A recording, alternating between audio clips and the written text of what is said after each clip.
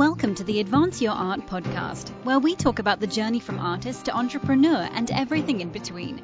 You've worked hard to hone your craft. Now take it to the next level with tips, techniques, strategies, and routines used by successful artists to grow their businesses and careers. Now, let's get started and have some fun with your host, Yuri Cataldo.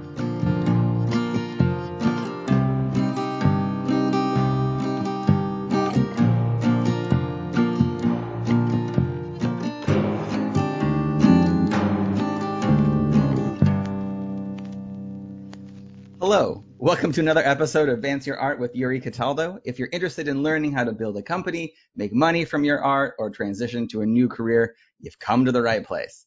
If you like this episode, please remember to like and share with a friend. Today I'm chatting with Brandy Bernowski, digital strategist, website developer, and founder of Alchemy and AIM and North Star Sites. Brandy, welcome to the show. How are you? I'm good. Thank you so much for having me on, Yuri. This is exciting. You're very welcome, and thank you so much for joining me. This has been an absolute pleasure. So, as with everything else, how are you doing these days? Which probably is a loaded question, but it's hard to ignore the elephant in the room right now. Yeah, I'm actually doing well. It was the past few months have obviously been interesting, and I unknowingly set my business and my company up really well. My entire team works remotely. Most of our clients they have their business as a component of them, at least online.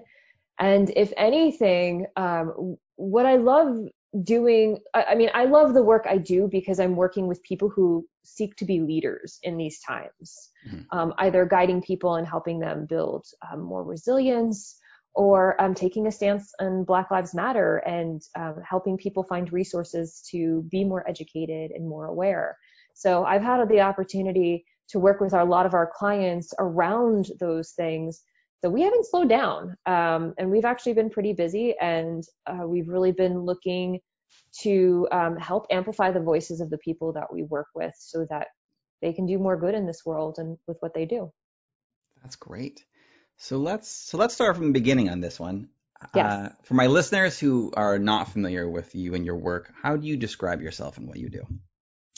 So I really think of myself, I started out as a website developer, meaning like I code things. Over time, I've grown really into a website strategist, a digital strategist, and also kind of a bit of a business coach with some of our clients. Mm-hmm. I see it as my job and my responsibility to help my clients make better decisions, business decisions, personal decisions. Sometimes it's telling them or just reminding them that they don't have to do it all. That sometimes staying really focused on what they're good at is the key, and not trying to spread their time out around 17 different social media channels. Like they can choose two and be great at those two things. And they can be things that they love. They don't have to do a bunch of things that they don't love in order to feel like they're better connecting with their audience. So that's kind of become my role. And I have a team now who actually does most of the coding. And I just get to go in and pop in and provide perspective and really hold the big picture vision and objective for our clients. Okay, excellent. So I'm going to ask, I guess, a very broad question here, just because I'm so intrigued by this. So I'm looking on your LinkedIn at your education, and you have a BFA in theater from NYU, a BA in physics, philosophy and religion from Rutgers, and you did graduate work in philosophy at UC San Diego. Yeah. So what? So tell me more about that. What made you want to go that route from theater to physics to philosophy, and how has that, and then what was your journey after that? So again, really big question, so feel free to answer any of those that you want. Yeah. So it wasn't exactly planned. It's not like I was like, aha, this is what exactly the path to take is to do all of these degrees and studies. Mm-hmm. I really started out with the intention that I was going to be an actor. Like that was it. I went to NYU for that. That was my plan. I had been majoring in physics there as well. And I just, at the time it was a little difficult to manage all of the requirements of the theater program because it was pretty intense. It was a very intense writing program, theater education and acting. So I was in studio 3 full days a week and then in classes, 2 full days essentially. So I eventually just kept my theater major and minored in physics and math. But I was in New York. I went to NYU in 1998. So it was my senior year when September 11th happened. And I had already started to kind of feel a bit of a shift in me as to like, as much as I loved acting and I really wanted to be in shows that had something to say, I also was getting into producing shows and assistant directing shows, got more interested in religion and kind of like the broader picture of religion.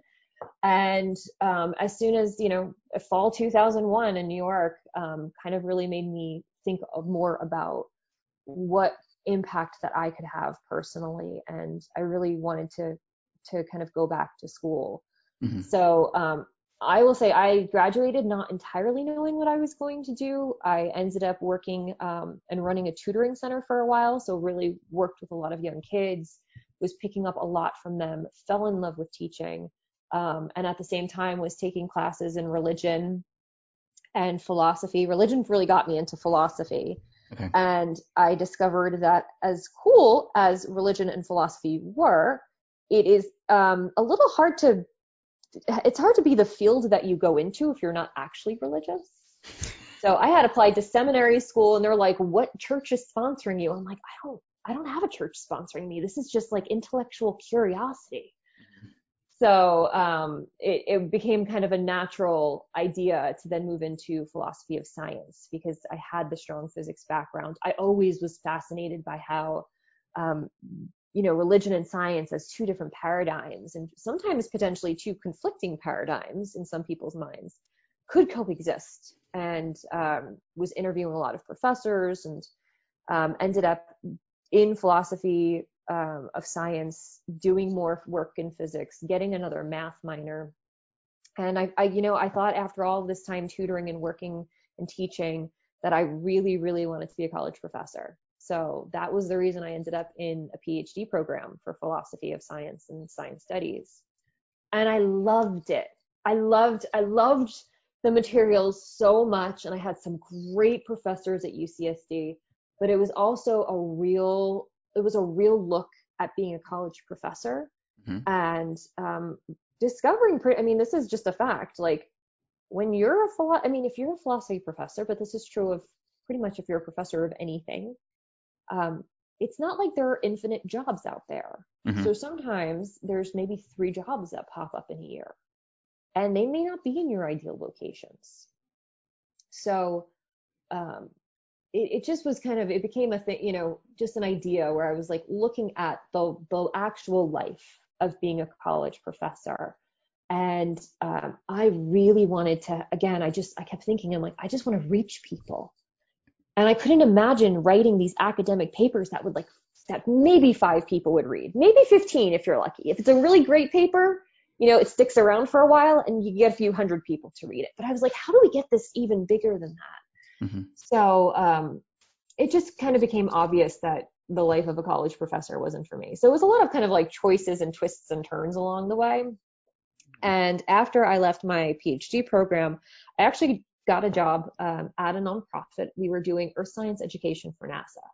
So this was actually like, now I was like, okay, great. Here's the thing. I'm in a thing that has a huge reach because NASA's education materials go into many different schools across the country.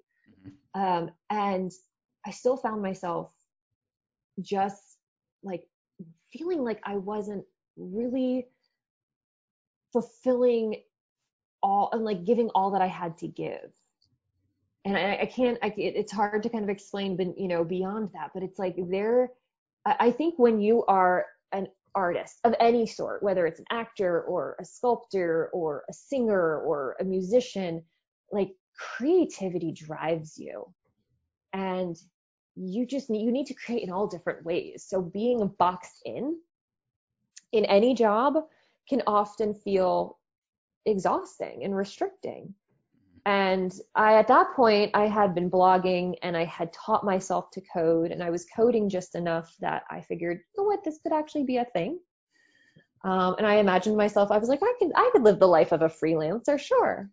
But when you've got that creativity within you, making the leap to freelancer, next thing you know, you're hiring people and you're building. And I think that's, what I love most about what I do is that there are endless ideas. And not just my ideas now, like there are my ideas of my business of like, oh, I could do it like that or like that, and I could help people in this way. But also when you start engaging with clients with really interesting businesses, you help them shape their ideas as well, and the work that they're doing and the impact they're having as well. So that's kind of, it's a very strange route. And I will say, like, sometimes I tried things and decided, what, this wasn't for me, but I'm really glad that I ended up where I ended up. Hmm. Yeah, again, it's incredibly fascinating, and I love it. So I'm, as a side note, I'm just curious.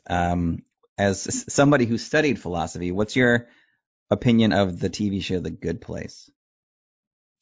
I think it's a trip. I think it's a funny show. I mean, I've watched, I think I've seen 2 seasons of it now.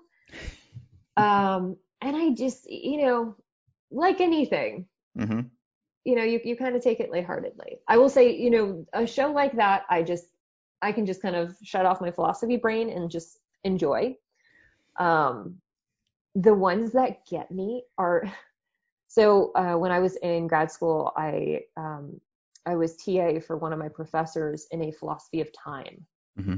course, and it's time travel inconsistencies that bug me the most in movies. Like anytime I see a time travel inconsistency, I'm like, this is logically inconsistent for time travel. Like it just can't happen, So that I will say that's the one point where really my philosopher brain does not turn off, and I'm just like, this could not happen. I don't even know why they're showing this. It's just totally like impossible. But That's good to know that's where the line is drawn. for Time some travel. reason, yes, Yeah. time travel and all of the really bad time travel shows out there. Yeah. So Okay. So let's talk about then your first company, Alchemy and Aim. Because you kind of talked a little bit about how you just went then to being a freelancer and then started hiring people. Was there a time in place where you were like, this is now a company I'm going to do? Or was it something that was gradual where it was like, I'm going to be freelancing. Now I need to hire some people. And then suddenly you're like, oh, I guess this is a company now. it was the latter. Honestly, I hadn't planned on it being a company. I didn't even think of it as a company even as I first started hiring. So I had pretty much within about 18 months of starting being a freelancer, I had maxed myself out. I was working 6 full days a week, and had to turn down really like ridiculously good projects because Hmm. I had no time. For a while, I thought I had to just totally like find something different to do, and was very fortunate to find a business coach at that time who was like, or you could hire someone to help you and take things off your plate. And I was like, what? I could?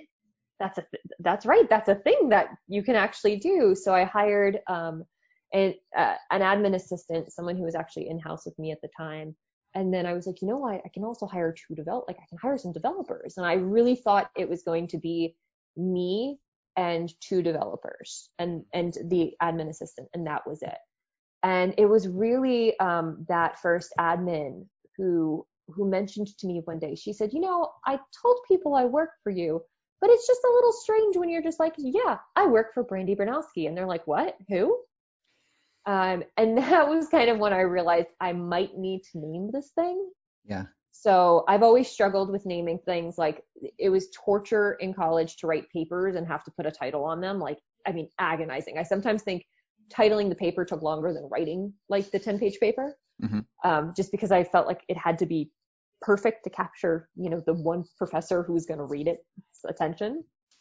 And was sitting on my porch at the home I was renting at that point in Charlottesville, Virginia, and Alchemy name just kind of popped to me, and I was like, you know what, that makes sense. It made sense in my brain. I might have to explain it to other people. It was a little hipster, yes, but it felt really, really good, and that's how it was kind of born. I will even say, even after naming it, it still didn't quite feel like a company. I think I had to get a few more people in to really have an understanding of what I was doing, and that I was stepping into the role of being a leader of my team, not just a developer who hired 2 other developers and was still building websites. So that's a very interesting distinction. So Yeah. how did you do that? Were there and further develop your company? Were there courses you took or mentors you had or books you were reading? How did you go from what you just described, a developer who hired people, to then actually being the leader and CEO of a company? I will say it's all of the above. I had started working with a business coach right before I started hiring people. And being in that atmosphere, what was great is that she was wonderful. Like, she had a really solid, she was actually, so coincidentally, she was a singer-songwriter turned business coach and leader. Mm-hmm. So she was, I felt a kind of an affinity for her journey as well, and seeing kind of like my journey was somewhat similar, in that we were both very creative people, but stepping into this more business role. But what I loved about working with her is that I wasn't just working with her. Like, I was attending retreats with all of these other business owners too.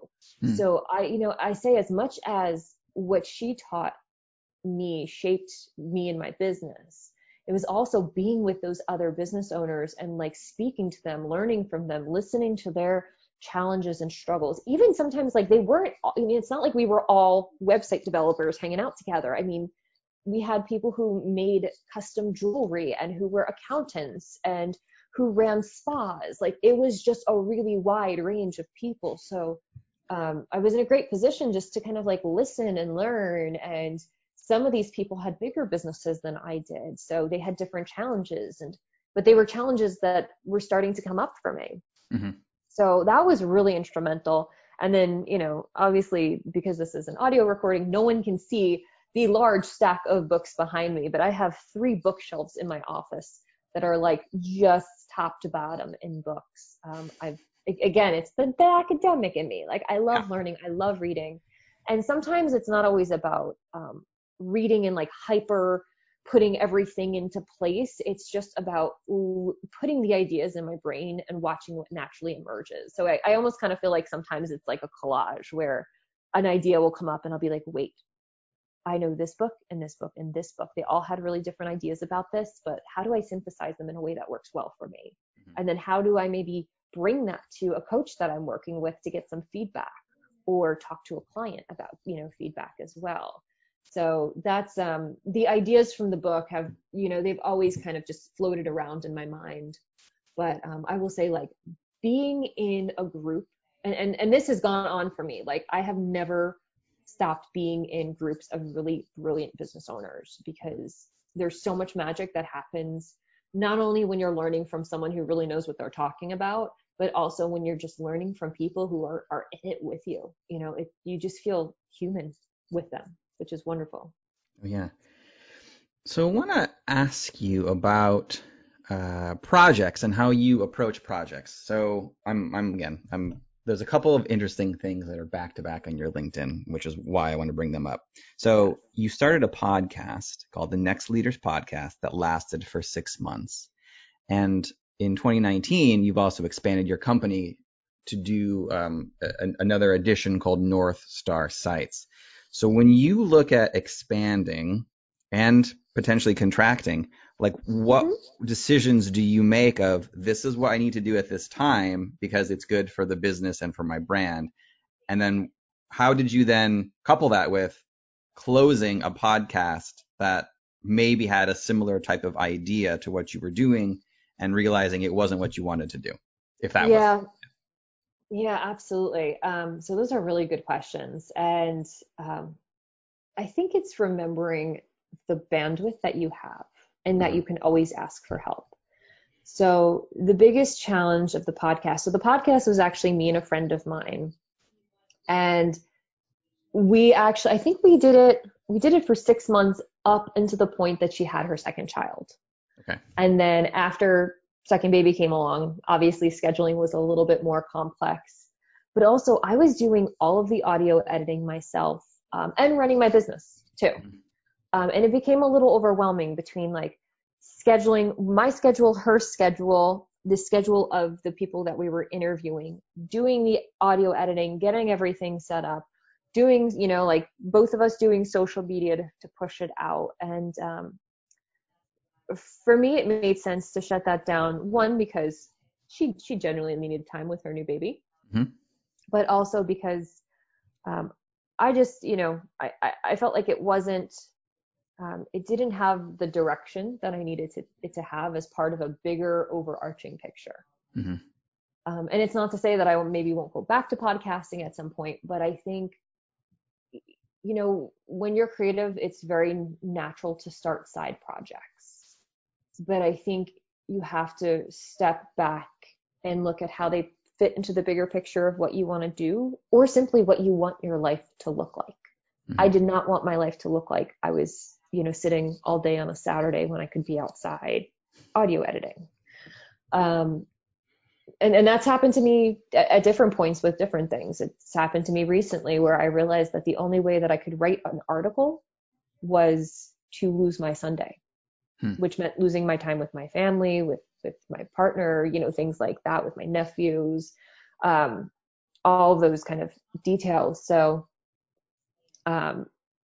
with North Star really was like, it was something that was already living within Alchemy and AIM. And it just made sense from a marketing perspective to pull it out. And the reason that I felt that it worked so well is because I had a team.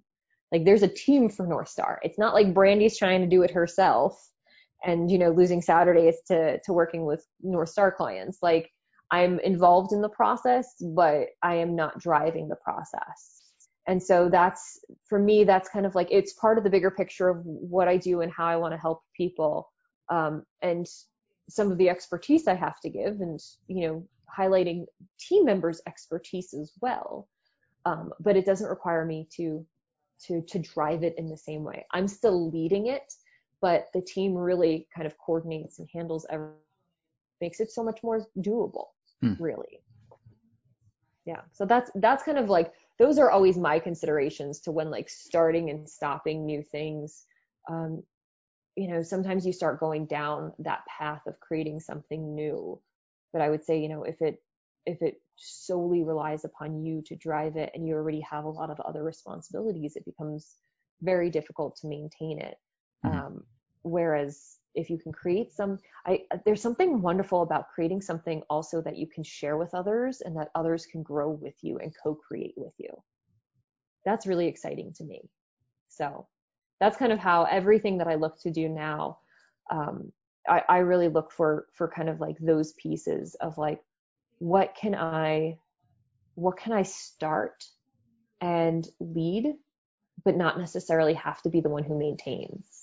It's also something I know about my own work style. Like, I have ideas. I'm totally an ideas person, but it's nice when you can give those ideas to other people and they can even iterate on them for you and like grow them and evolve them into something even, more brilliant than you initially imagined, because you've got these fantastic people working with you. Yeah. So I'm curious, because of the fact that you are, your business is digital strategy, website development. When you speak with clients, how do you approach the idea of a digital experience versus a digital presence, and what does that mean? And yeah, so for so long, we really have thought about websites or even social media profiles as like things that we should have online so that when people Google us, they find us and it's just like confirming evidence. But especially today, like in today's world, we're online more than ever before, and having the consistency across platforms and also thinking about how you lead people, not just in conversation, but also in copy and in the way that you structure what you have online. I always think like particularly a website is like, how do you lead people in a website so that they feel guided, so they know what the next step is, so they're not, clicking into your menu, trying to figure out where the information they need is. Like, how do you guide them and shape the experience that they even have of you online? So that's, copy, it's images, it's how easy the buttons are to find, or, what the next page is, what's the story you're telling, what's your story that you're telling, and what's what's the story of transformation that you're telling as well? Because that's really what we really like latch onto. Like, we love transformations, you know. If I had started out as a website developer and always been a website developer, I probably wouldn't be as an interesting person. And the reality is I wouldn't have as much just wealth of knowledge to pull from if I had solely been in one field the entire time. So that's, you know, that's really what I think about, is like, it's not just enough these days to just be online or just to have a website. Like, you really have to think about what the content on the website is telling people, and even like the connection point. How easy is it for someone to connect with you? How hard do you make it? Like, I was trying to make reservations at a restaurant last night, and nowhere on the website does it say anything about whether they take reservations or not. And then suddenly I'm like, wait, I have to call them, but they don't even have their phone number on the website. And I'm like, why are they making this so hard? I just want to book a nice dinner at their restaurant. Like, I'm just trying to do something simple, and especially like something obvious and simple like that. I also, you know, there was nothing on their website about were they doing outdoor dining or not, or what measures they had taken for coronavirus. Like, just, it wasn't there. So like, then I, as the visitor, have to work that much harder to get the information I need. So that's really what I think about when it comes to like digital experience. It's like, how easy are you making it for people? Are you guiding them? Are you using language that's reflective of who you are? Because I can guarantee you, people want that. They want your personality in there. They don't want you to talk to them like in a quote unquote, you know, like business manner. Like, they want you to be a human being. But we crave that, especially now, especially because we have to do so much through computers and phones. Like, we crave more humanity. Yeah, and I think that's a great point. I know in a similar experience, I've been going through a lot of other people's websites just because I'm trying to, you know, reschedule vet appointments and dentist appointments and everything else that I wouldn't have just spent on time on their website, and trying to get information, updated information about hours or what's available or what's even possible, or even contact information. You're right, has been, unless the company really made it a priority in the beginning, it's been a difficult experience of just trying to get a hold of somebody to schedule my car maintenance and all kinds of stuff. So I think that's great to think about the actual experience somebody has on your site and the storytelling part of that. But so that being like a major key, what other opportunities are you noticing that people are missing that they could easily, let's say, turn up the volume to fill in the gaps? I mean, I think it's telling their story too. That's, you know, that's the nicest thing. Like, we really, again, we crave humanity and we crave stories. Like, we don't just want information. We want information in context. And whether that's, you know, sometimes that's going to be your story as business owner. It may be the story of your team members or employees. You know, like there's a gym in my area that I belong to, and it's an independent gym, and the owner's been phenomenal, like really phenomenal about how he treats his staff during this time, taking care of them, making sure that they're paid. They know that they have responsibilities as well to teach classes online and things like that. But, you know, hearing like the story of what he's doing, but then also their individual stories of what they're doing during this time, like, it just, you know, or what their clients are doing, it just shapes, our perspective and our loyalty too. So that's, I feel like, you know, one of the biggest things that's potentially missing from companies and what they're doing online during this time is just telling the stories to build the loyalty. Like, the companies that there have been some, you know, businesses that I've done business with in the past that I probably won't do business with in the future, because I know how they've treated their people during this time, and it hasn't been good. Where they, you know, they haven't been communicative and told stories about what they are doing. They're just waiting for someone to ask them for the information. So I really think, you know, storytelling right now is really key. And just, you know, being open and honest about what you know, what you don't know, not trying to project airs of confidence that maybe don't make sense during this time. Like, I think there's something about being able to tell stories and show resilience, but false confidence is really false confidence and false knowledge just are kind of out the door. Like Mm-hmm.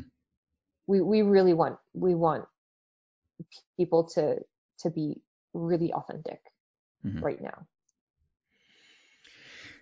What is your relationship with fear, and how do you overcome those times when you feel fearful or apprehensive about moving?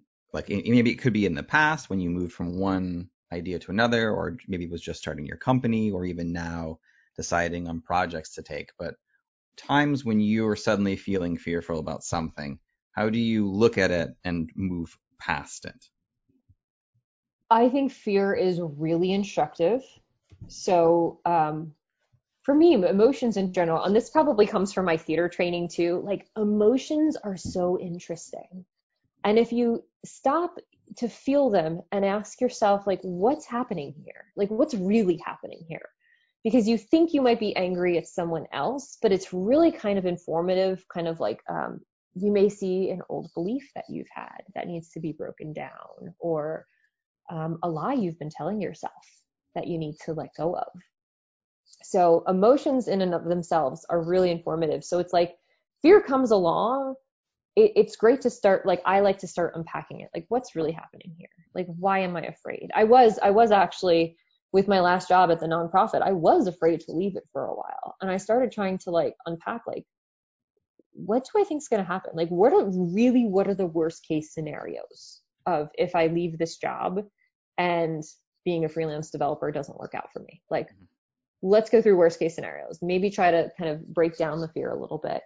But I think as you do, it's almost not even like that you're always breaking down the fear, but that you're amplifying the courage you've always had by reminding yourself of past situations in which you were courageous.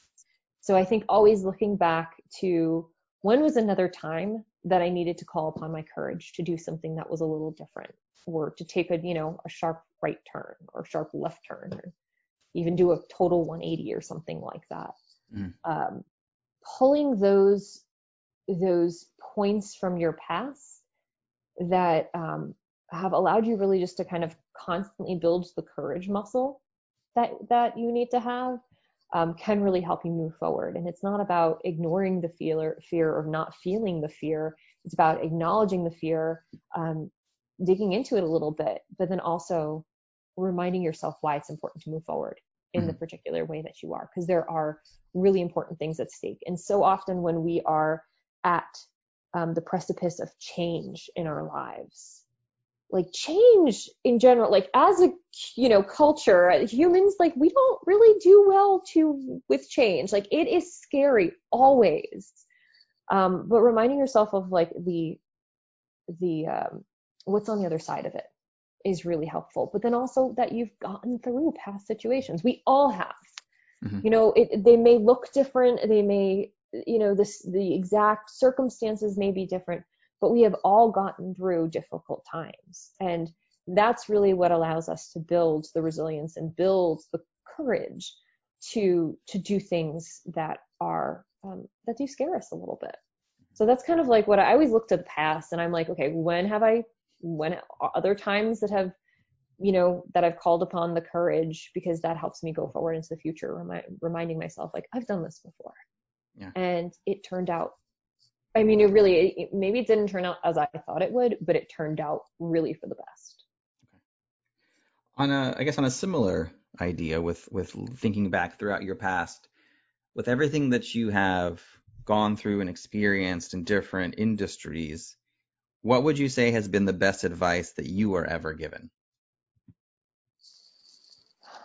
I think I do think it comes down to like feeling your feelings. Mm-hmm. They're there for a reason. That was something my first business coach always said. And it's a little unnatural. Oftentimes, like you're told to stuff down your feelings. But I think like your feelings are really powerful indicators of stuff that needs to happen. Like I do remember being in my grad school advisor's office and having a conversation with him. And I was I don't remember when I started crying, if I was just tearing up in his office, and if I saved the actual, like, the big, snotty tears for once I left the office. But all of the emotions and all the feelings that were coming up during that conversation were really critical in shaping my next steps. And had I just ignored them, I might have still just kind of, pushed my way through the PhD and ended up not being as happy as I am. Like, I might have just stayed with it longer because I was determined to stay with it, and instead of really listening to myself and trying to understand what was happening to me and why I was having, these reactions and feelings that I were. So I think, feeling the feelings, it's okay. Because also when you feel the feelings, you can move past them into a more logical space of making a good decision too. So that's always been a great piece of advice. And I think no matter where I've been, like, I look back and I'm like, you know what, those feelings they were really helpful in unexpected ways or expected ways too. Excellent. Well, Brandy, thank you so much for taking the time to chat with me today. I really appreciate it. If the listeners would like to get a hold of you online or visit your companies, where is the best place they can go to do all of that? Best thing is our company website, alchemyandaim.com. But you can also find me on Instagram at Brandy Bronowski. Perfect. And I will put both of those links in the show notes so people can click right through. Awesome. Thank you. It was great being here and chatting with you today. Awesome. Thank you so much, Brandy. I really appreciate it. Thank you for listening to another episode of the Advance Your Art podcast. If you like this episode, please go into iTunes and give us a 5-star rating. And while you're there, hit the subscribe button so that every single time I release a new episode, it will go directly to you without even thinking about it. If you're interested in hearing older episodes, please go to advanceyourart.com where you can find the catalog of everything I've done so far, as well as contact information and projects I'm working on. Thank you again, and have a great day.